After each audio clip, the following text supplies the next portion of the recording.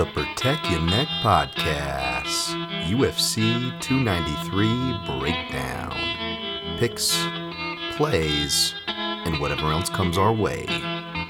Let's go to work. Hot air hangs like a dead man from a white oak tree. People sitting on porches thinking how things used to be. Dark night. It's a dark night. Dark night. It's a dark night. Hey yo, what's up everybody? Dan Tom here, host of the Protect Your Neck Podcast, analyst whose work you've probably seen on MMAJunkie.com or the Action Network. But on this here program, the Protect Your Neck Podcast, we break down high-level MMA, whether you're listening to this today, tonight. Hopefully it's before the fight, recording this late on a Thursday night for, I guess, what I thought would be an earlier Australia show, but I guess it's going on in the normal time zones. I thought it would maybe be kicking off at 3:30 Pacific time here, but I guess that's the actual card, not the main card. The main card is closer to real time. That's what I've been reading. I know, Dan, you're the media member here. Why are you asking us? It's your show. You cover this shit. But yeah, that's what we're covering here is UFC 293, of course, in Australia. Israel Adesanya versus Sean Tarzan Strickland. Yeah, it's, you know, not the best pay-per-view or whatnot, although wishing definitely my Australians, in the house, or that will be in the house there. I know my guy Mark Fellows is out there. Getting some photographs with some of the top-level fighters that UFC did fly out there. Not necessarily to be on the card, but it looks like everyone's having a good time out there. I'm hoping maybe I might even go to Australia or New Zealand by the end of the year. I'm realizing that I may or may not be able to get some cheap airfare out to that part of the world, and Dan Tom definitely needs a vacation, so... any New Zealand or Australian people holler at me. Though, to be honest, I'm actually going to... What's first on the list is to see if Thailand is a part of the deal. Maybe I'll reach out to, Bang Tao Muay Thai or something like that and see if they'll have me or somewhere will have me. That would be awesome. So anybody with connections, anybody with residences, recommendations or the such on any of those places... feel free to hit me up because planning is in progress. But that's not why we're here. We're here to break down cards, and I'm going to do an ultra quick recap of the past 2 weeks that I missed you guys, or the past 2 weeks of results. I think I gave you guys a breakdown for UFC Singapore. Did not recap results. We'll recap results of that quickly, as well with UFC Paris quickly. Again, apologies. Going to save all the excuses and all the BS. Nobody cares about that. We don't really got the time, nor do I care to get into it. Just been being attacked at all angles and got sick on top of it. So you just just literally every little phase and level my body's been being attacked on. But I'm not complaining because I'm here, so it's not that bad, right? But life is life, and was a little bit too busy to throw you guys a podcast. Almost was too busy to call it off this week, to be honest, for multiple reasons. But we adjust. We're flexible. And not to be a bootstrappy or anything like that, but when you do push yourself and embrace life's climate, whatever weather it's throwing at you, you'd be surprised what you can endure. I will say that. Just throw some positivity out there. I don't mean it bootstrappy, But yeah, so we are doing our thing. Thank you guys for being here. Thank you for hitting the like button. Seeing the enforcers in the house. My man Jimmy Kudo. What is up, Jimmy? How you doing, sir? Appreciate you. How have you been, Jimmy? I hope you've been well. Mark Fellows is in the house. Look at that. Fair warning, DT. I may attend the Jake Matthews appearance this evening. Jake Matthews. Oh, Jake Matthews is there. I was like, oh man, I'm not gonna get any chance to say Jake Matthews. Jake Matthews. I'm going to have to lean on the Toss and Pedro. We're getting all the Australian classics here. Do we get Jamie Malaki coming out here too? Maybe. Jamie Malaki, right? Tyson Pedro. Pedro, like Pedro's like pedophile there. I'm surprised Sean Strickland didn't throw any of those out with all the classic things he was throwing out there. Oh my goodness. I am glad, speaking of, if there's any week where maybe it was, to go light, to not really invest in the media coverage. Maybe it was this week, although that did not escape me either. We'll get to all the fun stuff, mainly the fights and all the picks, of course. It's 1:20 p.m. Sydney time over in Australia. Mark Fellows, you are the man. I didn't expect you to be on this week with it being in your backyard. You had more than an excuse between my inconsistent and late ass and you having the the Uncle Dana's travel and show in your backyard, sir. That's more than a legit excuse, so thank you for being here. Cheers to Mark Fellows. Another fellow enforcer, Ghost Phantom in the house. What's good, my friend? I don't know if I can stay up. Got an early drive tomorrow. Well, I appreciate you guys, and apologies for the late show. Guy James Kendrick, wishing you a great podcast today and some positive vibes. Thank you, sir. Jimmy Kudo, I don't know if we will see the regular boys today. It's okay. I've seen enough of you guys. You guys have already outdone this podcast standards. I know it's a bit of a lower bar, but I'm not talking about that. I'm talking about you guys and my appreciation for you guys and the fact that you guys are already here. That's pretty damn cool. So hit the like whether you can stay or hang or not, and I'll try to get this show going. Save some time. I didn't really write down what we did. It's funny. We actually won on UFC Singapore. It was a small winning night. And of course, I don't come back on that. I continue to come back on losing weeks, right? Not a bad losing week, not like a reverse sweep like the last time I saw you guys. Small losing night, thank goodness. But yeah, that's my style, right? Great for the mental health there, but again, it's fine. We are tough as alligator skin at this point, guys. After this year, believe you me. So for picks, I think we did pretty good overall on the picks. I think we went 1-0, 2-0, 3-0, 4-0, 5-0, 5-1, 6-1, 7-1. Olksajik makes it 8-1. Should have went with Kernan, 8-2. Billy Goff, really impressed with him.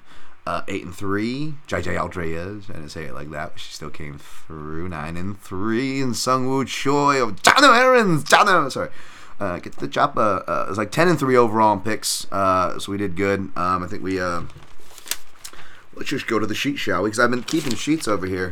While we're the big book of the dead over here. Book of the Dead. Excuse me. Still clearing up. But yeah, we did plus, what was it, like 1.5 units, nothing big. We missed everything on the round robins. No, nothing to cry about there, which is fine. We hit Blanchfield straight up, which was very nice. And we hit Smith, which I was very grateful for, obviously, because it could have gone either way on that one. And we'll talk about that very briefly. Missed Porter. It was one of the few dog shots. I tend to play those, since I don't play too many of those. And then we hit the at least the round 3 round flyer on Max, the round 2 round flyer on Aldridge. Missed the sub for Smith. Missed round 3 sprinkle for Blanchfield, and the round 1 sprinkle for Chikadze. But yeah, just want to note, I know I usually don't come on the right side of decisions or whatever, if you will, or close splits or whatever. I did get the Anthony Smith one. I was very grateful for that. Definitely made a difference in the night. That Max Holloway coming through as well in round 3. Nice send off for Chan Sung Jung for what it's worth. I know it was still a brutal KO loss. It still took more damage. It's kind of what we saw coming, right? And then yeah, even though it wasn't as atrocious as many were making it out to be, the decision. I'm still going to try to keep that same energy and be grateful for a close decision, even though, again, the rare occasions where I do get these or these do qualify, it's like it's not like it's like some robbery I got or anything ever like that, but nevertheless, I'll still keep the same energy, definitely the grateful energy. That's all that matters. Jigiga Chikadze defeated Alex Caceres. Rinya Nakamura looking good for Japan. Nice athletic prospect there. Blanchfield, that fight went pretty much like as expected, minus that she didn't get to the ground, which is why I thought she might have been able to get a finish. She would have eventually gotten it to the ground or more dominant positions and whatnot. But she may do by staying active and keeping Talia Santos on defense. So I don't have an issue with the decision so much, but. She came through there. Junior Tafa defeated Parker Porter on that one. Tafa boys are doing good. We'll talk about more Tafa in the card coming up. Waldo Cortez Acosta. I missed this one, but apparently he actually goes out there and looks good. And said, of course, I make a comment on going heavyweight lead in to heavyweight main card, which is just atrocious I don't care that these results were both first-round KOs. It's still atrocious card structuring or matchmaking. They can act like it was like their grandmaster plan, but it's like, no. It's coincidence. You guys just get lucky. That's why you're buying cheap labor from the Contender Series and throwing it out there, because you know you're going to, 1 out of every 100 maybe, but still 1 out of every 100 you're going to get some Impa Kasanganay, Joaquin Buckley highlight on one of your cards, and all that's going to cost you is some 50,000 that should be 250,000, by the way, minimum bonus for these fighters. So they can act like they're geniuses all they want for that. That's just what happens. Garrett Armfield defeated Shima Kazan. I didn't watch that. Mikhail Alexeyev defeated Kouani. I didn't watch that. Song Kernan defeated Rolando Bedoya. He should have just played and picked Tout Master just because. And I almost did that, but I'm like, oh, I didn't pick Kernan on the podcast. I'm just going to keep that same energy. And you guys know my record as far as picking opposite from what I'm actually picking on Tout Master. It still hasn't worked for me. So I'm not, I wasn't trying to test that, though. It would have came clear there. That would have been decent points. Billy Goff defeated God damn it, Brad Dashik for the MMA analysis. Yusaka Shida, Yusaka Kaneshita, Yusaka Shida. Brad goes, God damn it, Brad. Damn you. Poisoning the well. Oh. That's a great nickname. And I love me some body work, so shouts out to Billy Goff there. Can't be mad about missing that. JJ Aldridge, of course, you guys know my thing. It's not so much is this fighter a finisher or not. For example, I may be playing a fight to go to decision between two finishers, right? In the Aldridge Liang fight, I played a decision machine to get a finish. It's what the matchup calls for. And am I going to be right about that? No, not every time. Maybe not even most of the times, of course. Only some of the times. But this is one of the more proven dynamics, I would more argue, at least this one. We'll see about the more ballsy one I'll be taking on the Australia main card. For 293 coming up here, and Sung Woo Choi defeated Jano Aarons. Of course, I didn't watch that one. All right, 11:09. That's not bad. Let's flip it over to UFC Paris, which just happened last weekend. We went minus 1.27, so we took a unit and a half climb back up to trying to get out of hell, which we're still in, and then we dropped down 1.27 units again. Just what it is. Happy that it wasn't more. I'll be grateful for that. But for picks, how do we do in picks on this one? 0-1, 0-2, 1-2, 2-2, 3-2, 4-2, 5-2, 6-2. Steady there. 6-3, but probably could have been 7-2, right? 6-3, we'll get to that one. 7-3, 8-3 overall in picks on this one. We went 0-4 on the round robins again on this one. Ozdemir by KO, which looks like it was going to get there, but I guess the guy was just wouldn't go well. I was on the phone when that one happened, and I'm not one to cry about it anyways, but I don't know if that could have been stopped if that was one, you'd expect me to cry about it. I don't care, man, whatever. Saint Denis decision didn't happen. Thankfully, out the counter, I took Saint Denis rounds 2 and 3 for the untracked, which we only came up like a half a unit short there. But hey, thankfully I took that at least. We had who else? Who the fuck did I write? Chudho's sub. Yeah, that didn't happen, and neither did the Spivak sub happen. The parlay saved us. Parlay, I know it's not been good to us, but again, I know again it was classic. Everybody's acting like a genius. Of course, Gon defeated Spivak, and it was just it was unfortunate. And I was saying it was unfortunate, and I didn't mean lazy analysis is like an insult, but it was just one of those classic things. And by the way, I've had this criticism when I was on the winning side of both the pick and the play with Derek Lewis over my favorite Flo Rida. So I do keep the same energy even when I win. So it's not sour grapes here. It's just the fact of like I hate those fights, and I call and not just win or lose, also before the fact win or lose. I'm very consistent with this energy where I hate these fights, and again I call them out prior where you could just tell whether MMA gambling Twitter, it's going to be one of those fights where no matter who wins or loses, whoever the winner is going to be obnoxious. They're going to act like they're the genius, right? It doesn't matter which side wins. It's applicable to both sides. It's not picking on one person, one side, one group, the other group. It's just how it is, and I hate these fights. And especially when it's not just MMA, which is volatile enough as it is for people to be acting like they're geniuses, but heavyweight MMA. you know? And, and especially, like, having to just go through, like, hell of, like, from half the people, either on Gane over Jones and just, like, kind of, like, quiet about it because, like, nobody wants to, like, put their hand up. Like, I'm picking against the GOAT, because who wants to do that? Even me, who's called a Jones hater, if you actually look at my record, I seldom pick, much less ever play against him. But when you do, you're not going to look good. You're not going to win any popularity contests, folks. So to sit through that and then have everybody, then Gane, of course, not just a matchup in MMA, a matchup in heavyweight MMA, a matchup in heavyweight MMA against one of the air quote GOATs, right? You should already be more than well aware that you can lose that, right? That's more than a reality. But when you go out and lose it just so emphatically and such, when the one guy goes and has his best performance, the other guy that you're backing, of course, right, has his worst performance, you just look like the biggest idiot. You look like and everybody's like, I told you so. Look at these guys, they can't grapple. And then you even have people throwing the same criticisms that you are usually trying to remind the masses as far as the lack of grappling at heavyweight and this and that. And everybody's throwing it back at you like, oh, remember grappling at heavyweight? See how much it is important. See, even a guy like Gane, if you would have just stuck to your own words. So whether it was lazy analysis or vindictive analysis or just front-running analysis, all y'all were right. 10 spades forward.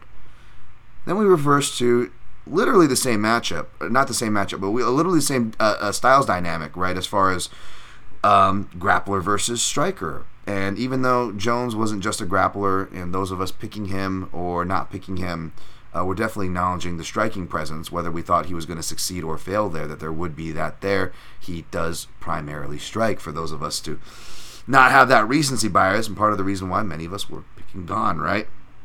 But now we have a guy who's actually committed, more even committed than the one guy who gets labeled as one of the few wrestlers at heavyweight, which is Curtis Blades, who has, of course, for whatever reason, decided not to wrestle in key occasions and got knocked out for it in some of the more obvious occasions when he should have wrestled, right? You're like, what is this? Like, okay, say what you will about Spivak. He started young. He's, not the most cleanest, but he's finding his style, and his style is aggressive grappling. And is he as good a fighter as Jon Jones? No, of course not. Is he a good wrestler, whether it's credentialed or technique-wise? Even me, someone who openly doubts and will remind you, like I kind of just did and did before, about the downtrends, whether we're talking about statistical, air quote, technical eye, or anything in between as far as Jon Jones' game, if you, again, actually look at the tape, instead of just going, go smash, go, like everybody usually does, you get, you gotta... So you got a guy who's actually consistent about it. And again, he's not as good of a wrestler or whatever.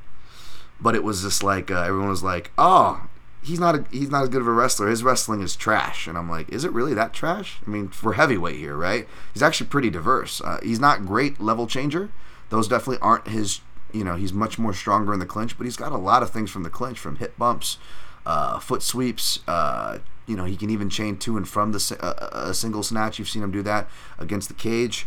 And more importantly, he literally, whether it was Greg Hardy fight or like a couple others, he literally hit the exact same takedown Jon Jones hit on Ciryl Gane. And it only took one. And Spivak showed not just to hit it once in a fight, he can hit it multiple times in the same fight against multiple different opponents who are bigger than Jones. Or not bigger than Jones, bigger than, or as big as Gane, right?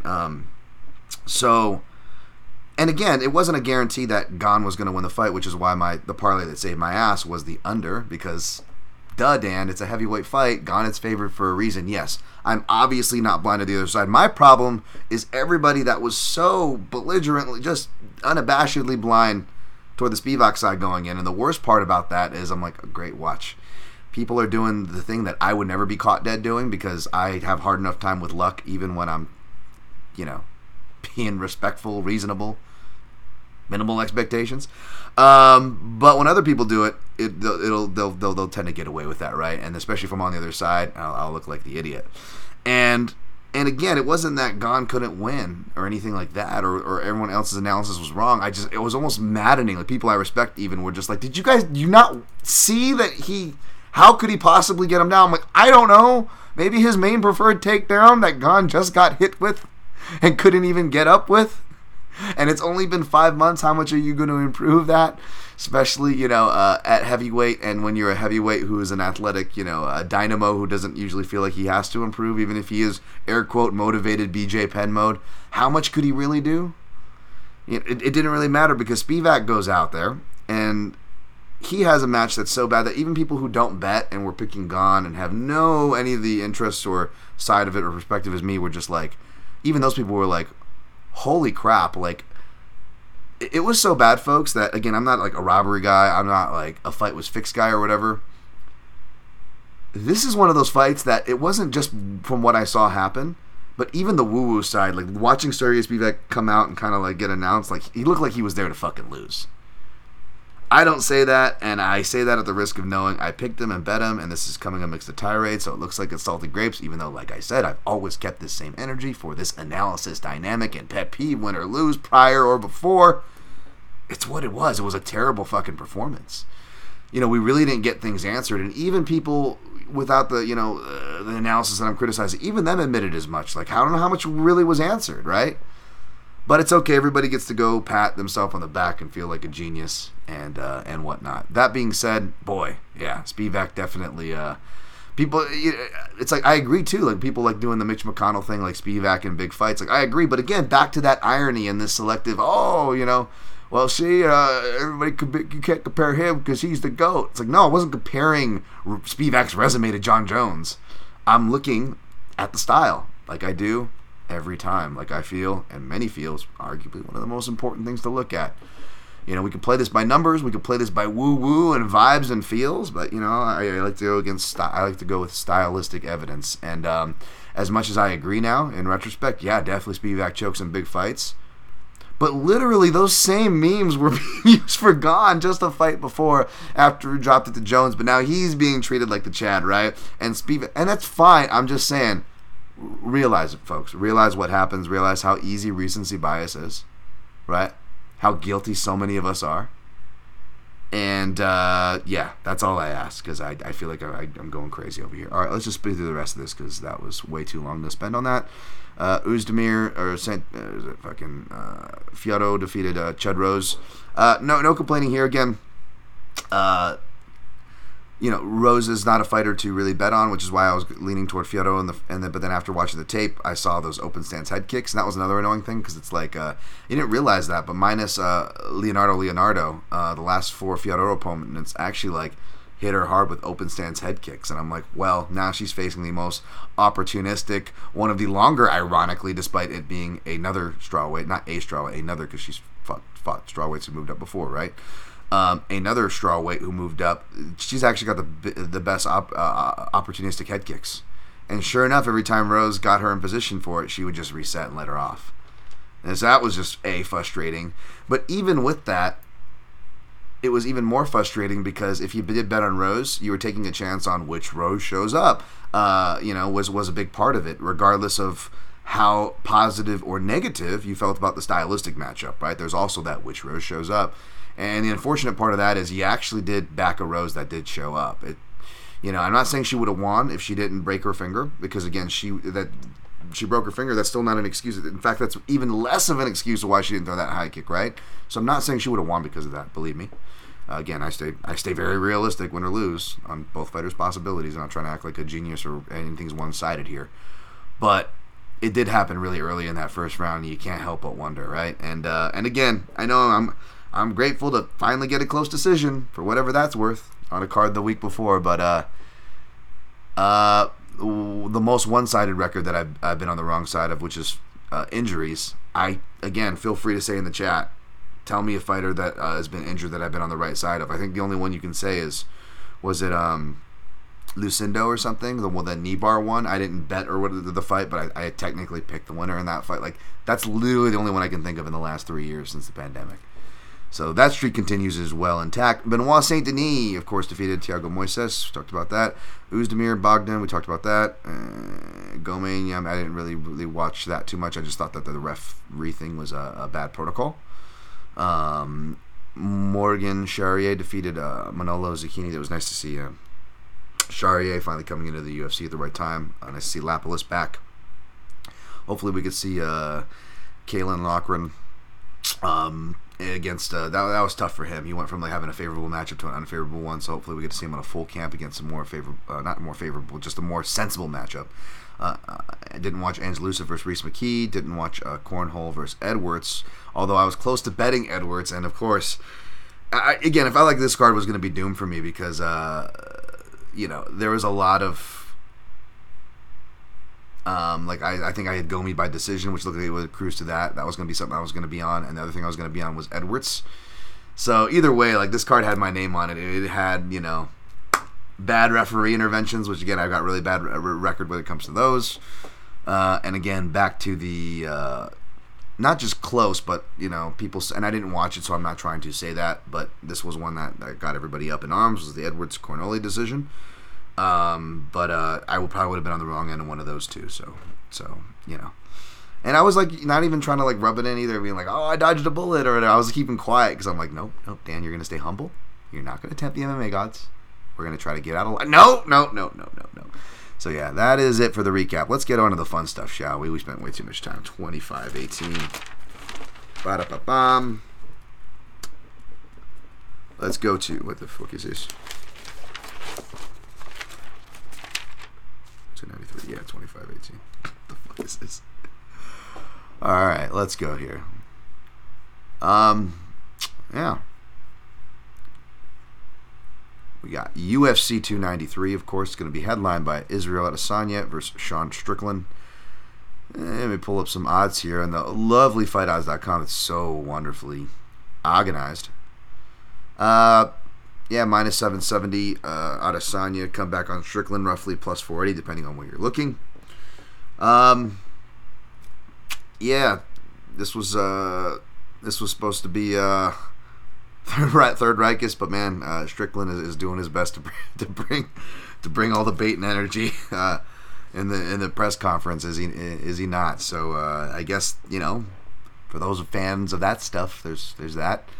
But in all seriousness, even though I could, be more pressing my relations with people or this or that, like I said, which is a good thing too. When you see the James Krause situations of the world, I keep things honest with you guys. I keep things level, and I try to keep that same energy, if you will.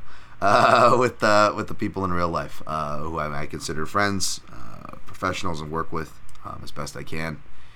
And yeah, I'm not trying to stoop out inside information. Do I talk? There's talking shop, but what I don't do is snoop out the inside information or anything like that or anything like that. I don't know. Honor code here, at least for me. I'm not saying everybody does it that way. Definitely don't. But as far as if you guys are saying, Dan, can you give us hints at what the game plan is going to be? No, because I do not know the game plan. I am just as curious as far as you guys are what the game plan could be. I can, however, tell you what perhaps we could see from things when these two fighters meet to what we do know about them, as well as, yes, some anecdotal things as far as Strickland in the gym, which is its own category. I'm not talking about him, knocking out, random dudes in the sparring footage. I'm talking about like what the people that actually train with him say, the actual fighters who are UFC level fighters as well, who train with him say. That's more of what I respect, and I'll get to you guys in the chat too, at least for this fight. Then I'll probably just jump back down after we clear the main card, But yeah, as far as Strickland's style, the way I approach this one is more how would Adesanya approach a guy like Strickland. Now we can have the outfighty Strickland who kind of gets stuck out with ideas, which could happen. We've seen that happen in an Adesanya fight as before. Especially if Strickland gets stuck and looking to more counter, play on the outside, gets countered hard at first and sees some things he doesn't like. It's not a popular style of Strickland fight, but is one we got to be realistic about. Also goes against the bet and makes me sweat the bet that I'm playing for this fight. But it's a realistic possibility. However, when you look at what Sean generally tries to do, what he does best, as well as what this matchup calls for. Those are three technically different things, but you try to string the common threads where you can. And yes, I do believe that pressure is going to be there. Now, the thing that's funny is he's good about mixing up his jab tempos and showing the jab only to lead with the right and then step with the left.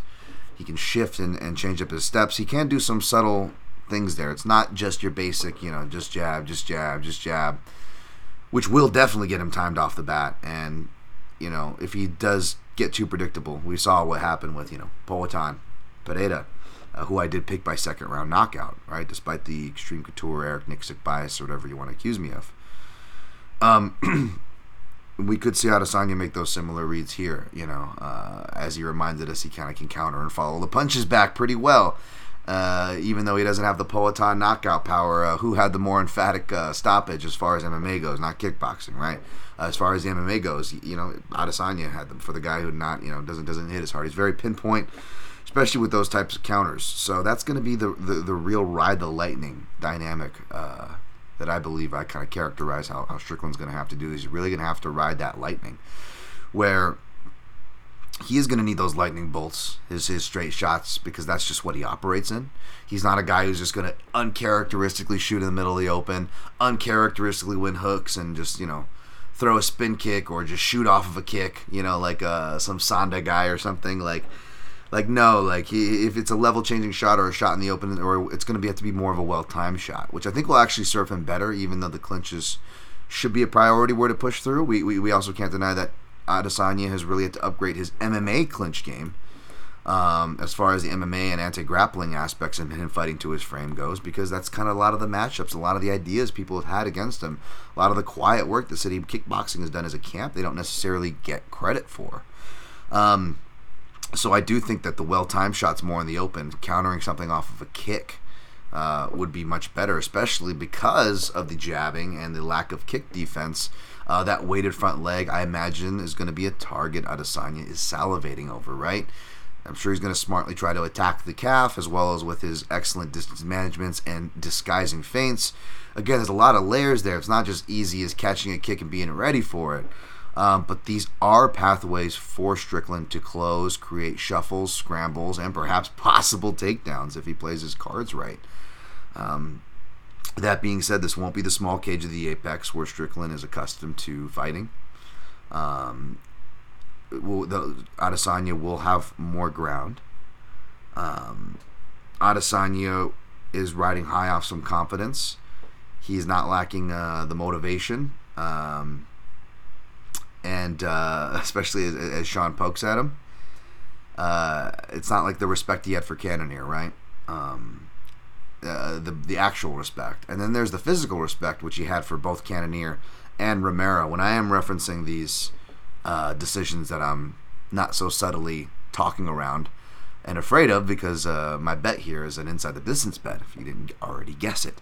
But there were multiple respect factors at play, and I don't know if we're going to get either of those respect factors at play. Does that mean it can't go to decision? Of course it could still go to decision. I'm a realist here, folks. I'm not trying to sit here and be like, I got the answers, this is going to cash. Like, that's not me. Go somewhere else for that. I'm sorry. But I just honestly, when I'm looking at it, I'm like, does he have those same respect factors? I don't see that. Cannonier is arguably not as durable as Romero, and arguably not as durable as he's getting credit for, but I think he's more durable than Strickland, right?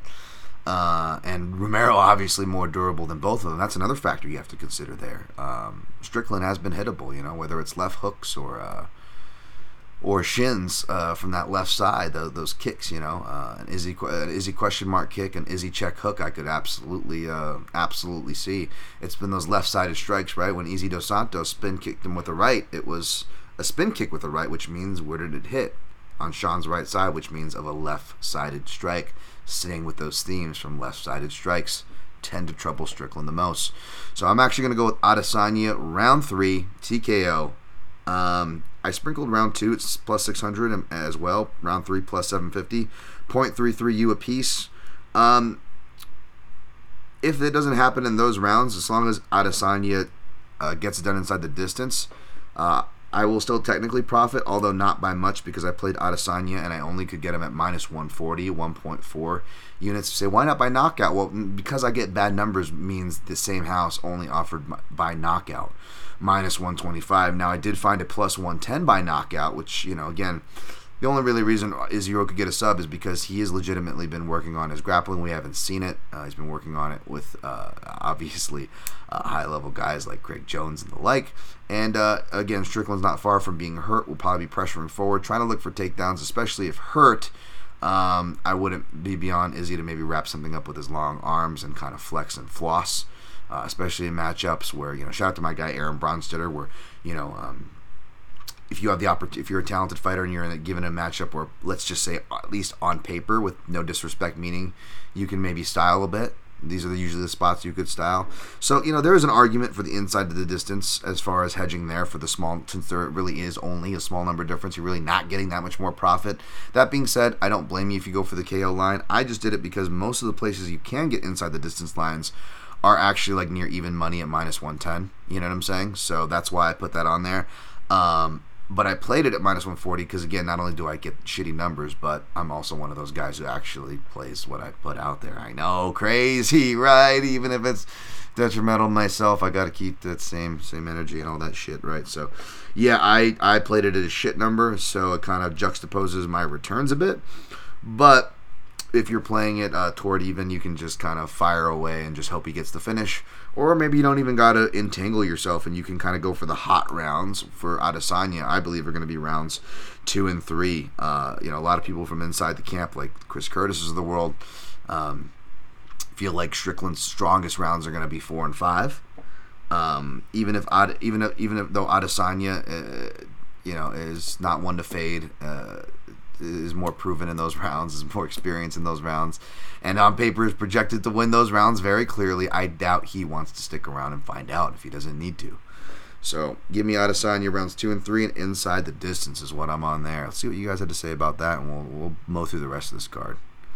Brad Dashek, I'm gonna have to catch the replay, but hope all is well. Thanks, Brad. You definitely got a shout in this one, you son of a bitch, you sack of shit. Shout out to the MMA analysis pod too as well, by the way. Let's see, here we go. We got Rio Susan Truesdale. Hey, you won a UFC Singapore. I congratulate you and hopefully you have more. Thank you, sir. I appreciate that. I'll take that. Again, I wasn't around to take my flowers because you know me, I keep missing the weeks where I win and coming back on my losing weeks, which doesn't help the perception, but I appreciate you guys keeping score. This might send you on a rant, but why is the media perpetuating the culture war BS surrounding Adesanya Strickland? It's really annoying. Is that something interesting in this matchup? It's very predictable that they did because they've been doing this, and I've been kind of sick of this because it's just like, dude, like, shout out, like, again, if you've been listening to me or even back on properties that I've been a part of and guests that I've had on the show, shout out to Jordan Killian, MMA Latest, dating back to 2015, almost 8 years ago, folks. They were some of the earliest to have Sean Strickland on because Sam Alvey worked for that outlet, and we would all do podcasts together. And we found out really quickly that Sean Strickland was a real gun freak guy and all these things that again, the media can't help but keep going. And I love Chris Curtis too, by the way. But it's just like let's just bring. Now they're just like bringing on Sean Strickland's like training partners on shows to be like, what does Sean say behind closed doors? like that. That's what everything is turning into now. Like, and I called this already. Me and those again that I cited. This isn't anything new. So it's especially annoying to me and many. So you're right about it sending me on a rant. But yeah. So it's what it is, and it's like, and the thing is, it's like Strickland's like that kid in class, like he's like that class clown in class. It's like, and I'm not saying that to Colby Covington cape or defend him in any way or anything like that, but it's just one of those things. Like I don't even think, and I wouldn't presume to know, but I honestly, if I was a betting man, get him ahead, I wouldn't even think he believes half the shit that he spews off. You can almost just see the glee in his mouth because, again, the media are gonna play right into it, and he's gonna get paid. He's gonna get these sponsorships and title shots, and be the company man. Like, of course I mean, it's reinforced behavior. He's only being reinforced positive through clicks, through interviews, through UFC opportunities. And again, this is nothing new, whether we're criticizing the UFC and who they like to promote, and it's nothing new if we're keeping that same energy with the media, folks. So, yeah. All right.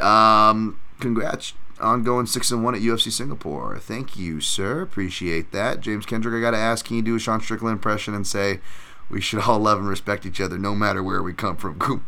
We should all love and respect each other no matter where we come from. Kumbaya. I don't know what Strickland's trying to do. I feel like he's trying to do like Stone Cold Steve Austin, Chael Sonnen, like a mix. He's really getting, and then he's almost like trying to run for candidacy. He's like, I don't care who you are. I'm like, what are we running for, like candidacy at a certain point? Like, what are we doing here? I had it on in the background when I was doing some house stuff earlier today. Came on the YouTube autoplay. I can't believe, Ghost Phantom says, I can't believe, but Strickland does jab a lot, and Adesanya hates jabbers, as you have said in the past. And Strickland can just be annoying when he gets in his rhythm, so maybe that is something to watch out for. Ghost Phantom adds, that doesn't mean we favor Strickland to win, though. Of course not. Ghost Phantom, by the way, big shouts to him. Was so happy to see him getting his due daps after Zhang Weili, the Zhang Gang's recent appearance. And you want to talk about Zhang Gang, this guy is Zhang Gang, so shouts to my guy Ghost there. All right, hit the leg. We're going to go co-main event time. I don't know if it's up yet because I was a bit late this week, battling the sickness, but it's okay. I actually tried to make room to see some friends this week. Not to name drop, but fighter friends, fight promotion friends, Special Forces friends, just a bunch of old school friends that I haven't seen since it's one of the UFC military trips we did. So it was nice, but my body was not ready for it, and I am still paying for it and trying to incubate here. So we'll see. Bear with me, folks. All right, we got Alexander Volkov minus 265 in that neighborhood, depending on where you look. In the neighborhood, 2-1 odds now for Tai Tuivasa. I'm okay with Volkov as the favorite, but I was more in line with the initial odds, which weren't close to even odds, but they were closer to even odds than this. Not saying it should have been even odds. I actually was okay with a Tuivasa. What was he open at, like a plus 140? So he was under plus 150, and now he is over 2-1, depending on where you look for the more dangerous heavyweight volatility, folks. Again, that's all you really need to justify it. But let's not pretend. Why is Volkov favorite? Well, he is a superior range striker, and he works the body. And he not just works range, but uses front kicks from that old Kyokushin or Tsu Shenjen, which is another kind of form of sport karate iteration, if you will. You maybe see that more. These more in places like Russia or Eastern Europe. You see these attached outside of the more stereotypical places, if you will, and that is Volkov. I think that's going to be very useful for him, as we saw in the Cyril Gane, Bon Gamin, which I wish I was around last week. I could have reminded you guys, of course, is French for boner jams. We all know that, and it definitely jammed up to Ivasa's belly, right? So that's there. That being said, when it comes to the legs, I think Tuivasa does have an equalizer, and albeit his only range weapon, since he really doesn't like to jab too much, it still is a good one that counters said jab, and said even front kicks, because whether you're front kicking with your front, like whether someone starts to front teep me, especially like in Muay Thai or Muay Thai sparring even, much less MMA or anything, same thing, if they're kicking me with their lead leg, I'm going to make sure, because I like to, especially as a southpaw, I like to step back with my lead leg, and it not only steps back to get out of range and set up an offensive angle, 2 birds at 1 stone. We've got 3 birds with 1 stone. It sets up either a counter right or a leg kick as your opponent is wading into you. So if they front teep at you with their lead leg from an orthodox stance, they're front teeping with the left, maybe I step back with the right, and when that leg comes down off of the rechamber of their kick, I'm timing it, because you can't check, especially someone who's good at checking. I'm trying to kick if they're checking my kicks. I'm like, okay, I'm not going to kick, even if I'm thinking I'm being clever and disguising it, I'm going to wait until they kick, then I'm going to slam their fucking legs when they're putting it down. And then the same thing if they're kicking with their back leg, even though you really can't time it, they are having to use their leg to balance, pivot, so they can't really lift it to check, they can't really, pull drag or slide step back out of range. These are great times to kick the legs. Obviously, it's there when a jab is. We know that because when you jab, your weight goes on your front foot. And Tuivasa, I forget the name of the kickboxer he was working with for about 3 camps in a row during that run that he had, right, in Abu Dhabi. But it was, I forget, but shout out to Aaron Bronstetter. Bazooka Joe Valtellina knows a thing or two about kickboxing. He actually really highly recommended this guy, who was a former fighter or maybe still an active fighter as well, who trained with Tuivasa. And you really saw upgrades both in the clinch and at range with those leg kicks. And this was even after he already beat a tall guy in Stefan Struve. Now, Struve does not have the jab and his reliable range weapons. That was kind of his thing. Even though he was actually taller and longer than Volkov, he did not have those same range weapons. So I wouldn't, even though I'm a Tuivasa fan in this spot, I wouldn't get too crazy with that comparison. But at the same token, when you want to look at the Bongamins of the world, right, Cyril Gans, or even Arlovsky, who I picked to give Tai Tuivasa a fight, and he gave him a tougher fight than people care to admit beforehand, or maybe can remember if they haven't gone back to watch it. And then Dos Santos, even though he's not much of a kicker, he is an athletic and agile mover.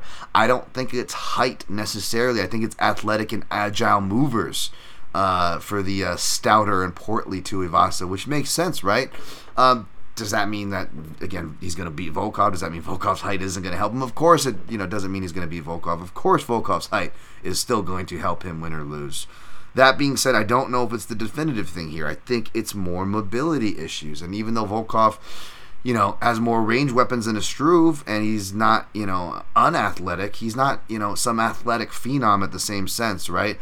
In fact, he too struggles with the athletes. He's not as much of a mover, whether it's like an Aspinall or a Gane or what have you. That really throws him off. In fact, one could argue the more athletic mover and distance closer, the more athlete is Tuivasa here. Again, it's not, how cut you are. It means how you're an athlete. It's what can you do? What kind of freakish things can you do? Generating power, explosion, whether it's through concussive force or popping up out of bad positions, fighting through the clinch, etc. These kind of things. And Tuivasa, despite his stature, shows those things.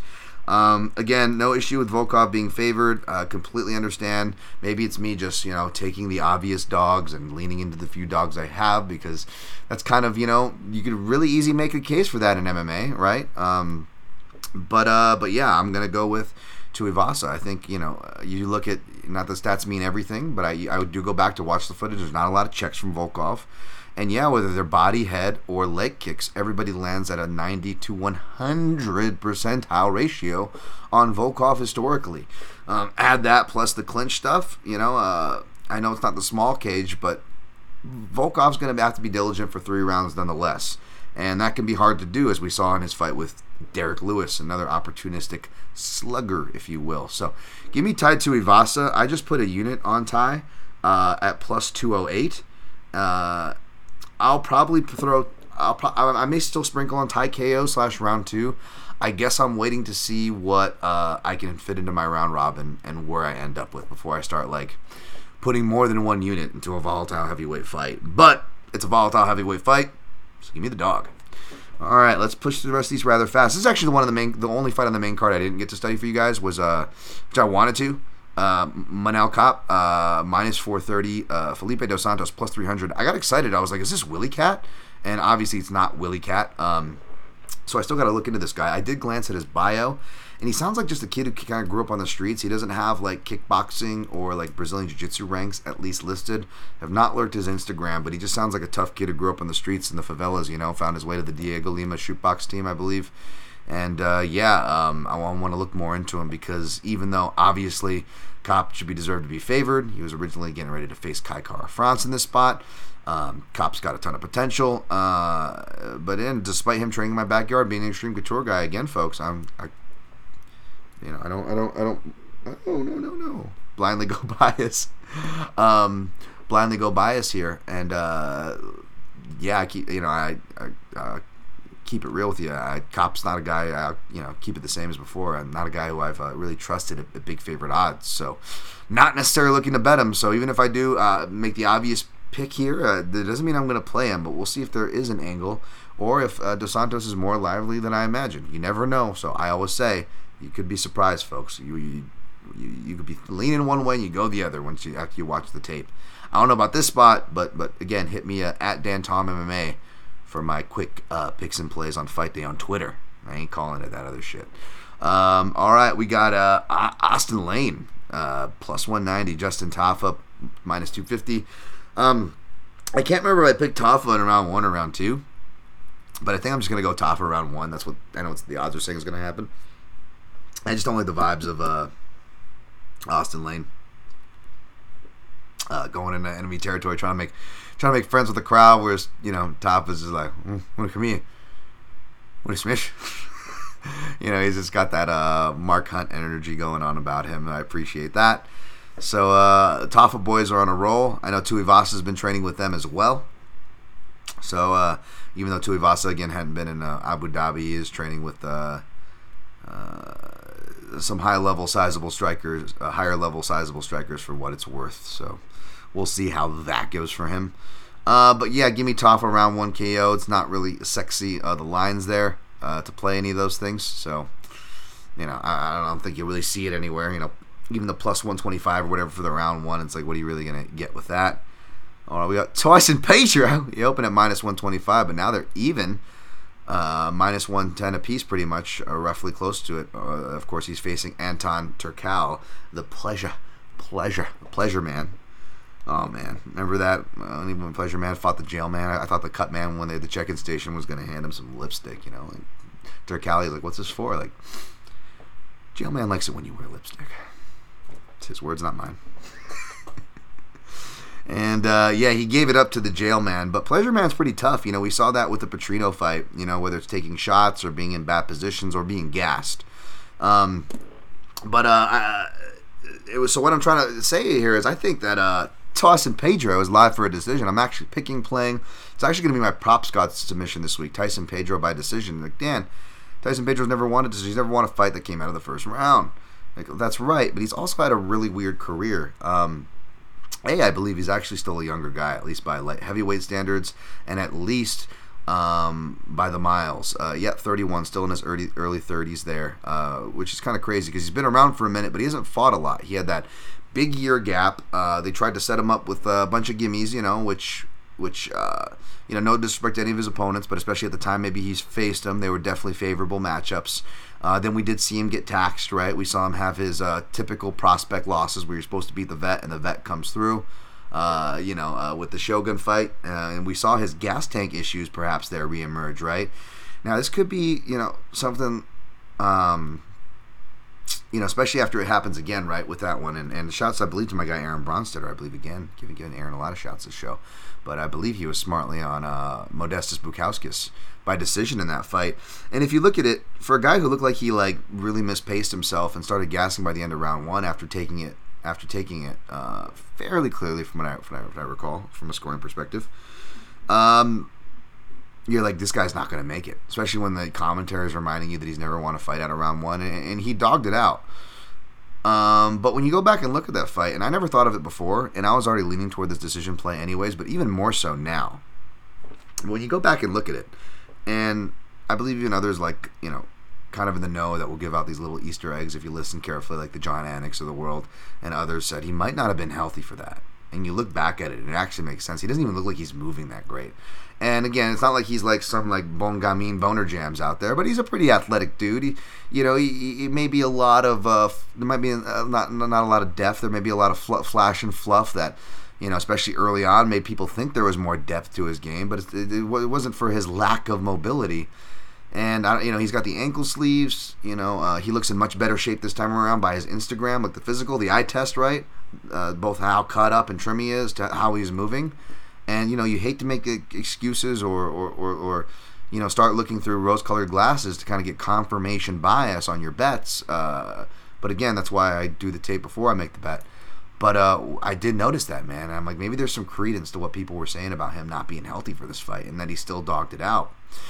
And again, I'm not trying to make a case for him being a decision guy, but you look at it and okay, his striking is, again, with the depth as far as combination to striking technicality, depth, off the counter to the knockout power. Not terrible in these, but he's definitely not in the 8 to 9 to 10 out of 10 range in those categories, right? He's more in the mid-range, if we're like a video game stats sheet to make it kind of arbitrary and easier to visualize here. I don't think he's going to be able to knock out Anton Turcal. Anton Turcal, not the greatest striker, not the greatest defense, so he should have him outgunned there. Neither are the better wrestlers, but size, strength, and wrestling technique, Pedro has him there too, so he should be able to take it to the ground if he's not feeling the striking for whatever reason, or God forbid Turcal does hit him with something wild and maybe briefly stuns him. Pedro's got a wrestling advantage. He's got a ground advantage both on paper with multiple black belts in Brazilian Jiu-Jitsu and Japanese Jiu-Jitsu, but Turcal also a grappler by trade, very tough in that department, durable, can fight off his back and fight from bad positions unless the jailman is fully mounted and inserted himself inside of him and begin to inseminate, then, God help you in that case. But nobody's really going to get out of that. Jesus, I mean, you need like plan B to the C to the D to the F to the max, right? And get me out of here. Mista. Easy, Dan. All right. Point is, I don't know if he's going to be able to finish Turcal. And Turcal may not have been a decision much, and he doesn't win decisions either. But again, he's not built to win decisions. So again, back to the fight where I picked Aldridge, a decision machine, to win by finish because it's what the matchup calls for. She's against a do-or-die fighter. This is a matchup where stylistically, not only is it stylistically weird / they match up weird, which could produce a weird fight, but more concrete. Both guys have similar strengths, which means it could be a wash, and you end up testing each other out. Both guys are in needs of wins here, some to different extents than others, even though Toss and Pedro only has one loss. He really is in need of a bounce back, right? Whereas Turcal is winless and is 0-2, going around calling himself the pleasure man, right? He kind of was brought in for a reason, and I saw people hitting his plus number early, and it wasn't just imagination. We talked about the line movement off the top of this breakdown, but a card is bad when Anton Turcal seems to be the dog of the week, right? I mean, all respect, I think I got friends that are on that side, but I'm not going to lay the chalk on Pedro per se, but you're going to give me close to 5-1. I know you can get close to 4-1 by submission, which doesn't seem too far value from a decision, which maybe takes the value off decision because you're like, guy never won by decision. You're going to put it that close to a submission prop, the way he's going to win most. How does that make sense? But why bet on something that you don't think is going to happen? I know there's value and whatnot, but at the same time, at the end of the day, why are you going to bet on something that you don't think is going to happen? Although he could submit Turcal, I think the decision is lively. If anything, that line spread justifies my thoughts. And again, north of plus 4-1 is north plus 4-1, baby. So I just put a half a unit on Pedro by decision at plus 450 there. Half unit. I gotta plug these into my action thing. I just made these today too, so apologies for those of you who follow me on there. All right, that takes us down to the prelim. So let's just check in real quick with the chat here. Mock Fellows, I believe Canada is Sean's pet name for Mike Bond, as Cockring is his new name for the heavily pierced jersey. Oh my god! I was gonna say. Does he have a crush on my guy Jose? I love Mike and Jose, by the way. They're both two really nice dudes for what it's worth. But does he have a crush on my guy Jose? Like, I swear to God, every time he acts so surprised. It's like, look at this guy, his hair or his jewelry or whatever comment he's making over. But by the way, my guy Jose's got some awesome fashion. He's a very handsome man, by the way. Kills it, by the way, and a good dude. But so no shame for Jose. But I do wonder, does Sean have a thing? Because his eyes light up whenever he sees Jose. He cannot help but again, it's like the kid in class, right? Like that's what I see when I see Sean Strickland. Ghost Phantom, really appreciate the shout out, Dan. You do amazing work as well. Oh, you deserve the shout out, my man. People follow my man Ghost Phantom on whatever places you can. Reticent Lemon, hi, hello there. James Kendrick, do you like Volkov's Kyokushin style front kick, especially against southpaws? Yeah, I do a lot. Yeah, absolutely. Big fan of the karate style front kicks. He's got that perfect mix of snap, but with force. You're really hitting the ball of the foot. It's really a strong body jab. A lot of people can be a little too pushy with it. Really good Muay Thai people can really, well, they can vary it. Of course, there's stellar front kicks in Muay Thai, but they almost have that like, where it looks like they're pushing, but they're just like, it's just so pinpoint, you know. They just kind of like literally stab you with it. I love those too. Those are some of my favorite. I haven't sparred with a Muay Thai guy that thankfully, that's really good with that for a while, because that's monstrous. Jimmy Kudo. Oh man, I really want to timestamp that technique you are talking about where you retract your lead leg. Yeah, it's absolutely excellent when people take heavy steps forward. They just don't see you. It just perfectly chambers a leg kick. And it's great because you hit them with a free leg kick and immediately they look down and go, wait, how did you hit it for me from that stance? Oh, wait, you're in that stance now? And just them processing it, you've already had time to hit them more, change your stance to confuse them more, and just ultimately take the initiative back off of a countering move. All right, let's get to the prelims here and knock the rest of this card out and get the fuck out of here. We've got Dawoon Jung, plus 220. Carlos Ulberg, Fantasy Jewish Fight League. Ulberg, minus 295. Yeah, man, as much as I love Jung, God damn it, Brad. As much as I love Jung, I'm gonna go with my speaking of my Jewish brethren there, gonna go with Ulberg. Ulberg clearly Jewish, just like, you know, Izzy is clearly Chinese, right? I guess. So let's keep the theme rolling, folks. No, just kidding. Ulberg, of course, is a handsome devil, but can actually fight too. Looks like he's really getting the hang of it, taking seriously. Took some tough stumbles and got right back on the horse. What a badass! You'd love to see it. Gonna take Ulberg here. I know it's nothing sexy. It's what the odds are pointing to, which kind of leaves me angleless unless you get like the Tafa situation. You want like some like plus 125 for round one. I will take Team Tall, Dark, and Handsome to continue to roll through here, baby. That's right. Probably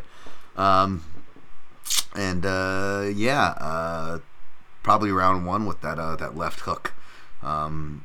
He sneaks him in there, and even I don't know if it was I think it was more of a counter 1-2 that Jacoby hit Jung with, but I don't know, just something about those rhythms, and then keep catching Jung early. If he doesn't catch Jung early, though, by the way, folks, I don't blame anybody like taking a flyer on Jung late rounds or Jung by sub. I bet you can get like a nice number on that. Like, heck, I'm probably not even going to play the fight, so maybe even though I'm picking Ulberg round one, like if I had loose money to fuck around with, like I would probably look at like Jung round 3, Jung by sub or something just for shits and giggles. But yeah, the official pick is Ulberg round 1 KO. All right, we got Ted Danson's bastard son, Jamie Malaki there. Jamie Malaki versus, speaking of alligator skin, he keeps hanging around John McDessie. Hanging around. Plus 210 for John McDessie. All right, we got John the Bull versus Jamie the Forehead. You know, we got, sorry, shout to Ted Danson. Now, I got love for Jamie Malarkey. But between him getting surprise KO'd there by Naimov, was it last time, to McDessie again, as old as he is, as much as you might want to fade him, folks, he's got McDessie's alligator skin. He keeps hanging around. I think this one's got Malarkey by decision all over it. What is Malarkey by decision? Maybe that'll make the round robin if it's a decent enough number. Probably not great, I'm guessing. Nope, it's only plus 110, like plus money, yeah. Unless maybe I take it like for a straight play. If I've got nothing else to go, maybe I'll shoot that. Because that's heavy chalk, and unless you've got a parlay going you like, maybe you throw Malarkey in there. But yeah, other than that, Malarkey decision, or maybe using him as a parlay leg, I wouldn't know otherwise than that. Chepe, I don't know if I'm going out of order here, but fuck it. We got Jack Jenkins, minus 215 versus Chepe Mariscal, plus 164. What did this open at? I want to look more into this one. You guys know I like me some Chepe. He came through as a dog last time. I didn't play him, unfortunately. I did pick him, though. It was kind of a weird, I believe, shorter matchup. It was that Trevor Peak gentleman. But Jack Jenkins and those leg kicks. Jack Jenkins is a dog. I really like Jack Jenkins, actually, a lot, too. I don't know about taking Jack Jenkins chalk. I feel like, and I feel like it's Malarkey minus the parlay. I wouldn't take even Jack Jenkins as a parlay, but I would look at Jack Jenkins maybe by decision. he's going to have the crowd behind him. He's one of those guys that really makes the leg kick scoring undeniable when he does go there.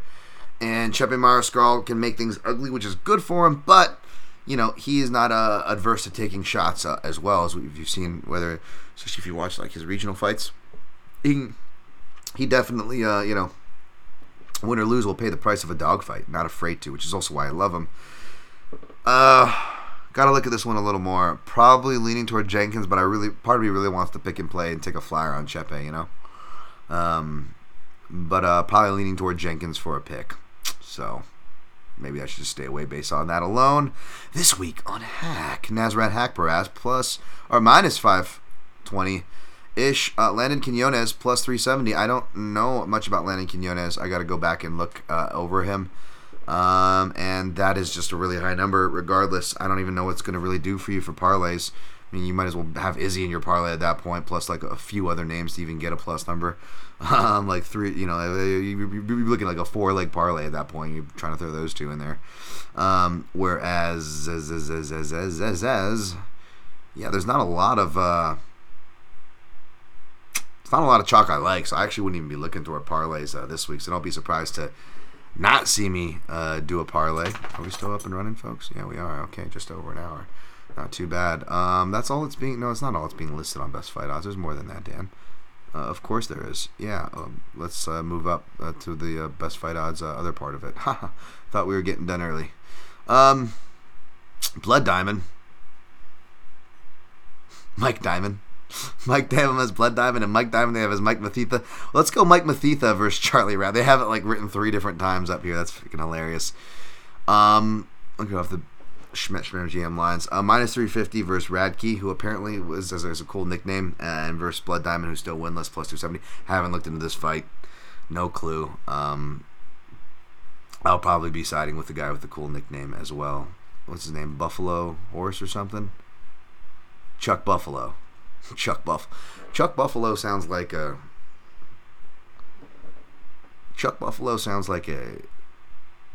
some guy who holds wrestling shows at a swap meet, Come on down to Chuck Buffalo's annual. That's a good character voice. Here at Chuck Buffalo's, we find out who's the best. And we'll sell you a car. Jesus Christ. All right, Jesus, sorry for your ears. Next matchup. Wow, Dan, what a breakdown, Dan. Shane Young. I like Shane Young, man. Shane Young versus Gabriel Miranda. Shane Young minus 170. Gabriel Miranda plus 138. What was the odds on this one? Okay, a little bit of money coming in on Shane Young. Cool to see Shane Young as a favorite because I like him, but he's obviously kind of underperformed. I thought he's always kind of had a cool, underrated style.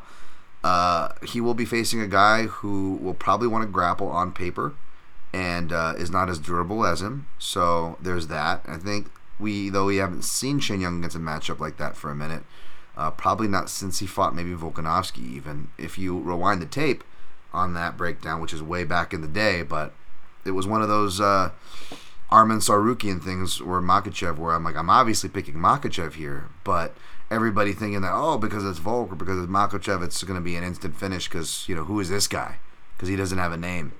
And obviously he didn't age as well as Sarukian, but both those matchup and the analysis was spot on as far as me saying, look for the decision angle on the favorites, folks. These guys are much tougher. You can be high on someone and not pick them to win or to be like a world beater. It's okay to like someone's style. Just because I like them doesn't mean I'm saying Shane Young's the fucking greatest or even Arman Sarukian's the fucking greatest things in sliced bread.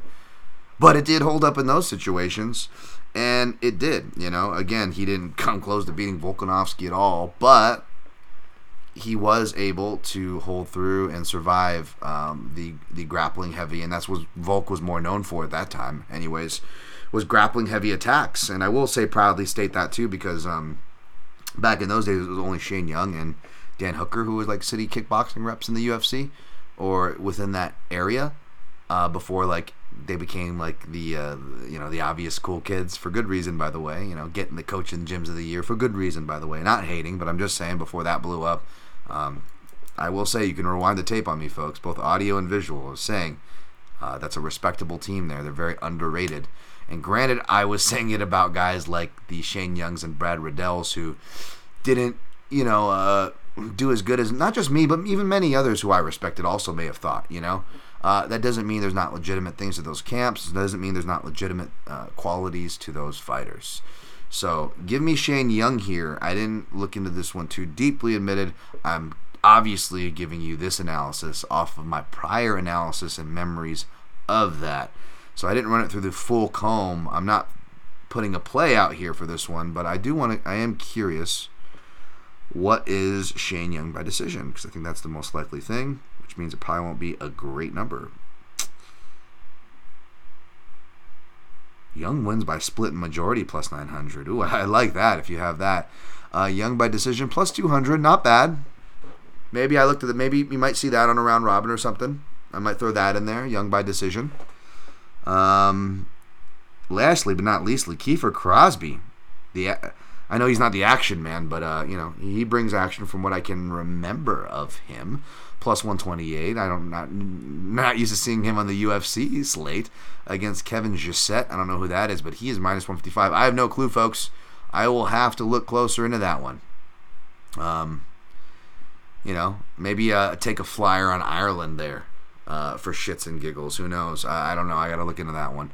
Check me on Fight Day. Quick picks and or not for quick picks. That won't be on there. But for my on Twitter, not going to give it to you. X ain't going to give it to you, but Twitter will give it to you at Tom MMA. You know what I'm saying there. All right, let's clean up the chat before we get the fuck out of here. Mark Fellows, to recap, DT is taking all the local fighters. I love it. All right, I got Mark Fellows' approval. That's right. Maybe I'll be welcome to stay with you, Mark, if I come into Australia. What part of Australia are you in, by the way? If I want to weigh this, as I'm already inviting myself to come see you. At the very least, come buy you some beers or some barbecue. But end of December is when I'm looking to go. Chuck Buffalo sounds like a poor man's hamburger mince. So Chuck Buffalo. Hey, Buffalo Chuck roast is probably good. Buffalo's good for you, folks. But yeah, I know what you mean. It's Chuck Buffalo does sound like a poor man's brand, though. If it wasn't literal Buffalo, like Chuck Buffalo's Chuck roast, now made with actual buffalo. What were you making it before? What were you making it with before, Chuck? Chuck, I had a double buffalo. Chuck, I had a double burger. The Shane Young versus Volkanovski fight was weird. Brad Riddell was in Volk's corner. Yep, that's right. And Dan Hooker was in Shane Young's corner.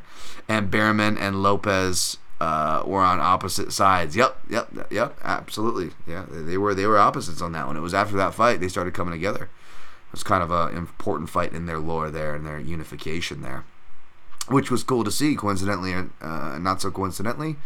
Volk starts adapting new striking styles and further evolving as well. So, hey. Mark Fellows, I reside in Sydney, sir. All right, noted, my man, noted. I will holler at you if I end up making it to your side of the world, because you are definitely someone I would love to visit and owe some beers and more, sir. All right, thank you guys for participating in the chat. Didn't expect to really get you guys. Make sure to give it the thumbs up. Appreciate that. And, thumbs up also, outweighs any of the haters still lurking around. But you know what? The moderators do a great job. And as far as the comments goes, are clean. And if anybody does give the thumbs down, I don't see it. And you're actually helping the algorithm. So thank you. So either way, you're giving it a thumbs. You're actually helping me. But yeah, the thumbs up are what's visible to me and to many. No one sees the thumbs down. So it doesn't matter. And those people are helping me and just showing what kind of sad little haters they are. But hey, man, that's just how some people react to life. Others, even if we can't get up consistently, that's life. We do get up. We do fight on. That's why I am here. That's why I'm here for you guys. That's why I appreciate those of you who are here for me. We reciprocate that energy. You know what?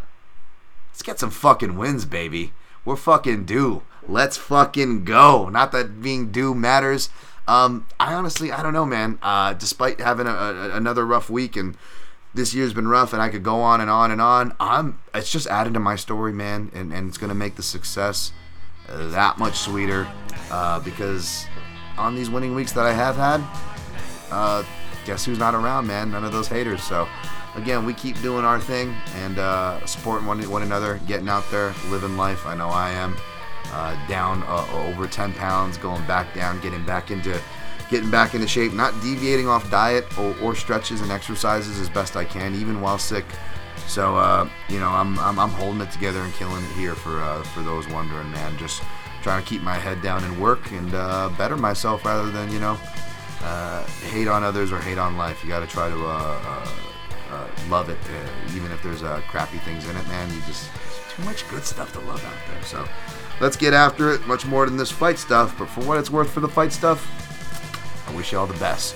All right, thanks, guys. Good luck on your picks and plays, and always protect your necks.